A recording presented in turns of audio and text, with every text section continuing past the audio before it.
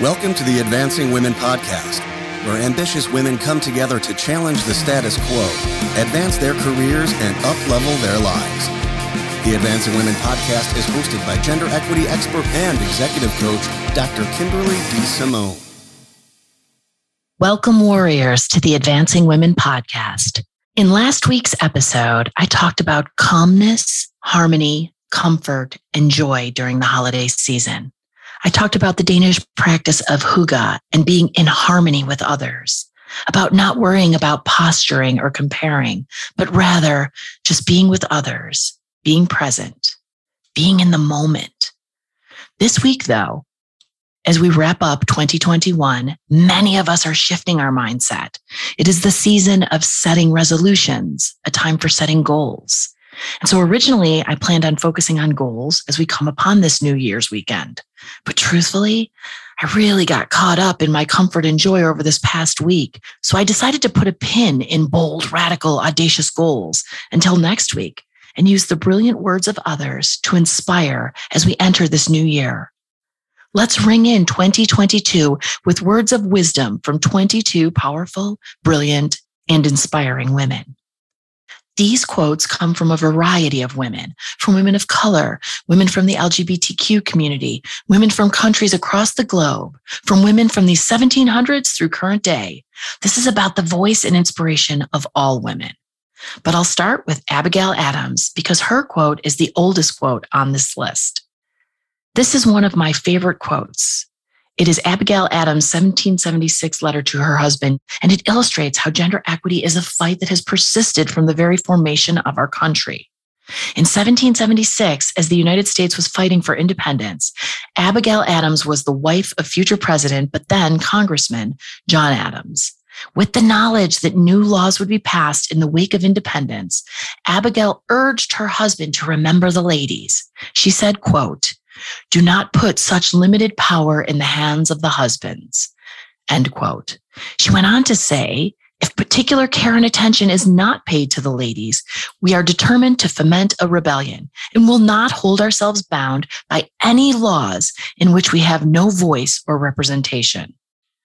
I struggled to even wrap my brain around the badassery of Abigail's words over 250 years ago. It's such an important quote that truly punctuates how long and hard women have been fighting for and continue to fight for gender equity, voice, and a rightful seat at the table. I often quote Maya Angelou on this podcast, where she says, "Do your best until you know better, then do better." Well, we have known better for a very long time, and it's time for action and accountability in 2022 for people to start doing better. My next quote is from Mary Wollstonecraft from 1792. Wollstonecraft was an English writer, philosopher, and advocate of women's rights. In fact, she is hailed by many as the first feminist.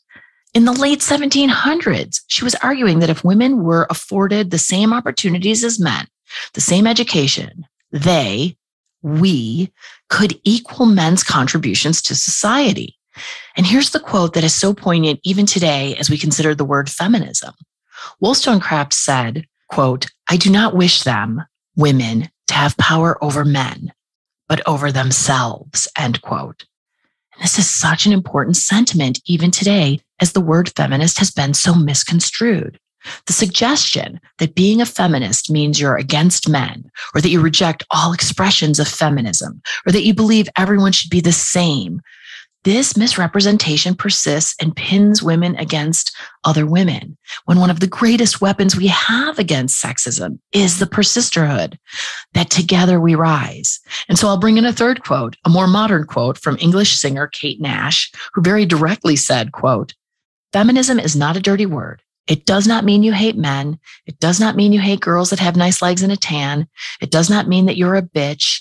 It means you believe in equality," end quote. And so we have to embrace the word feminism today.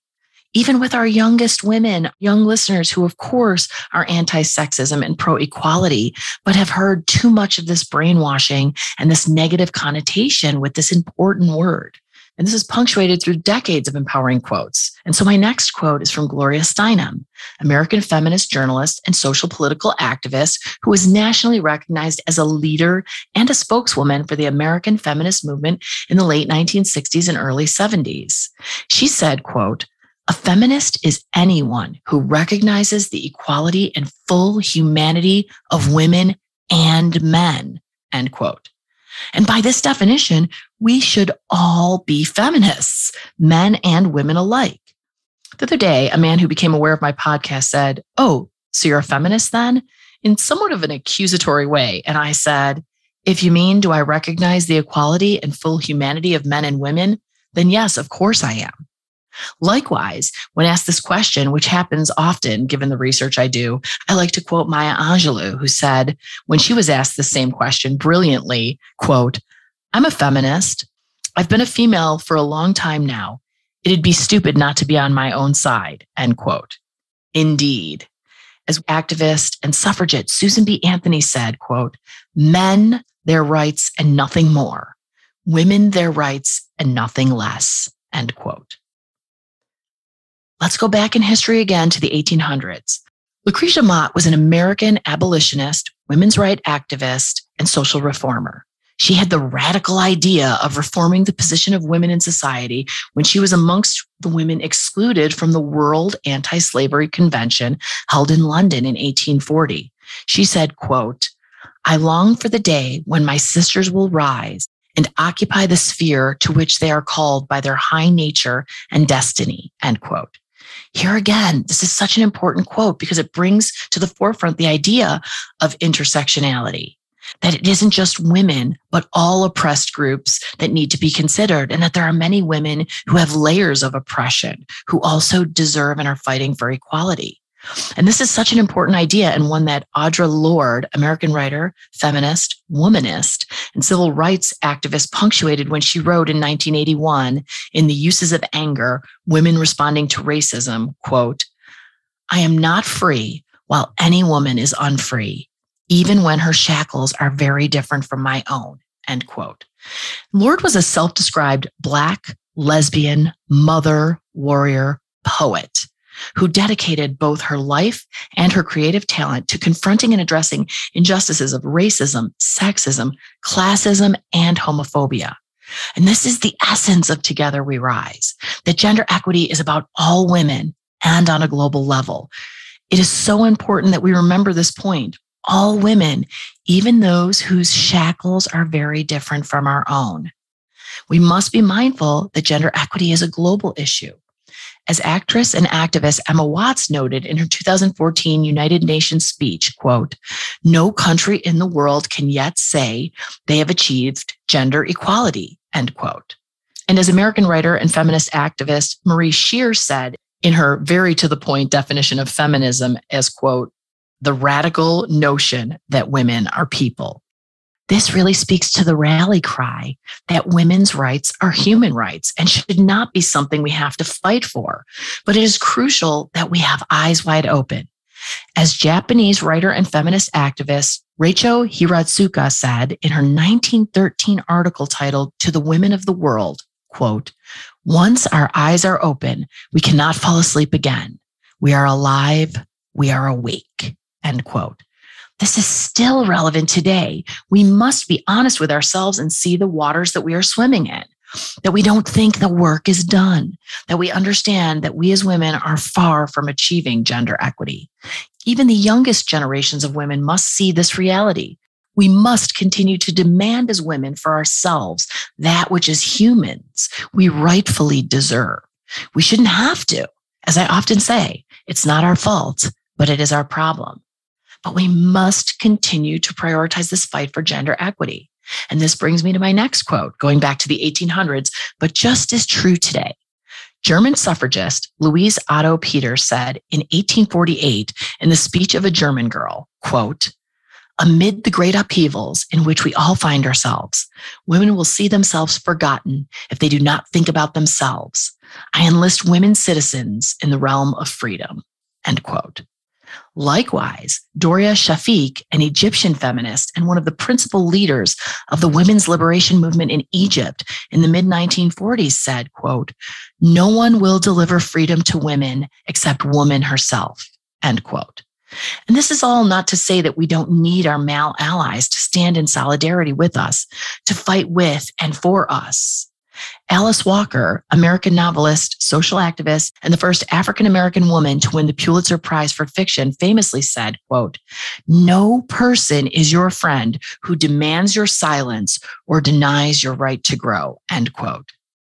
And as Jennifer Baumgardner and Amy Richards wrote in their 2000 manifesto, Young Women, Feminism, and the Future, quote, "Consciousness is everything. Even now, acknowledging inequality begs one to do something about it," end quote. Allyship is about acknowledgement and amplification. It's not just a philosophy, it's action. But we still, unfortunately, have this win-lose gender paradigm that persists despite research that shows gender equity is good for everyone, even men. This is such an important and still relevant point. We are still seeing research today that shows that more than 30% of men believe women's equality has come at their expense. We still too often see equity as a zero-sum game, and this couldn't be further from the truth. And I talked about this at length in my 16th episode, Gender Equity is Good for Everyone, Not Just Women, which focused on data that shows how a more gender egalitarian future is one that will improve all of our lives, a future with potential for more happiness, reduced stress, better health, better marriages, stronger families, and more successful and profitable companies. It's a mindset shift we have to have culturally from win-lose to win-win. It's an abundance mindset, the idea that a rising tide lifts all boats. As English activist and champion of women's suffrage, Emmeline Pankhurst astutely said, quote, "We have to free half of the human race, the women, so that they can help free the other half," end quote. And we are far from that utopia. Globally, sure, but yes, even here in the United States. The proof is in the data. I say this often, but we have to look at the scoreboard. It's not just about feeling like women have equity. It's about knowing the data that worldwide men own 50% more wealth than women. Taken together, the wealth of the richest 22 men in the world equal all of the wealth of the women in Africa. Men control most positions of power, pay, and prestige worldwide, and most of the wealth. There is not equity. And even in the United States, this is true. There are many explanations for this, and all of them come back to inequity. As American author and sociologist Arlie Hochschild notes, quote, "Most women without children spend much more time than men on housework. With children, they devote more time to both housework and childcare. Just as there is a wage gap between men and women in the workplace, there is a leisure gap between them at home. Most women work one shift at the office or factory and a second shift at home," end quote. And so I like Sheryl Sandberg, chief operating officer at Facebook's yardstick to measure equality. Sandberg says, quote, "An equal world will be one where women run half our countries and companies and men run half our homes. We will not rest until we reach that goal," end quote. I just love that. People say things have gotten much better, but what does that even mean? Better isn't the goal. Equality is the goal. Equity is the goal. As U.S. Supreme Court Justice Ruth Bader Ginsburg said, quote, "Women belong in all places where decisions are being made. It shouldn't be that women are the exception," end quote. And we cannot rest until we reach that goal. And this is about challenging what we have for too long been conditioned to believe is true about women and our status in society. French feminist author and philosopher Simone de Beauvoir challenged well-entrenched beliefs about femininity and said in her widely read and celebrated 1949 book, The Second Sex, that, quote, "One is not born, but rather becomes a woman," end quote. And this really reflected many of the questions women are still contending with today. The demands placed on women of housework and motherhood, of women being meant to sacrifice, women seen as something to, quote, "gawk at, comment on, or touch without permission," end quote. de Beauvoir argued that the biological condition of being a woman was not the disadvantage, but rather the consequence of a patriarchal society in which men hold primary power and predominate in roles of political leadership, moral authority, and social privilege. And this is what we are up against. And so as we move into 2022, we must do so with optimism, but also with eyes wide open. And so my final quote, my manifest statement for this week, is two quotes, another from de Beauvoir and Emma Watson. De Beauvoir's quote is one which has always been of tremendous inspiration for me. Quote, "This has always been a man's world, and none of the reasons that have been offered an explanation have seemed adequate." End quote. Indeed. And so, as Emma Watson said in her United Nations speech, quote, "I am inviting you to step forward and to ask yourself, if not me, who? If not now, when?" For more resources, you can visit my website, www.advancingwomenpodcast.com, and connect on Instagram at Advancing Women Podcast. I love getting your feedback, so please email me at drdsimone@advancingwomenpodcast.com. I just want to thank Joe Jacobs, the audio warrior who wrote the music for this podcast, and a huge thanks to Heather Harris, the creative warrior who designed the Advancing Women podcast logo. And thanks to all of you for joining me here today.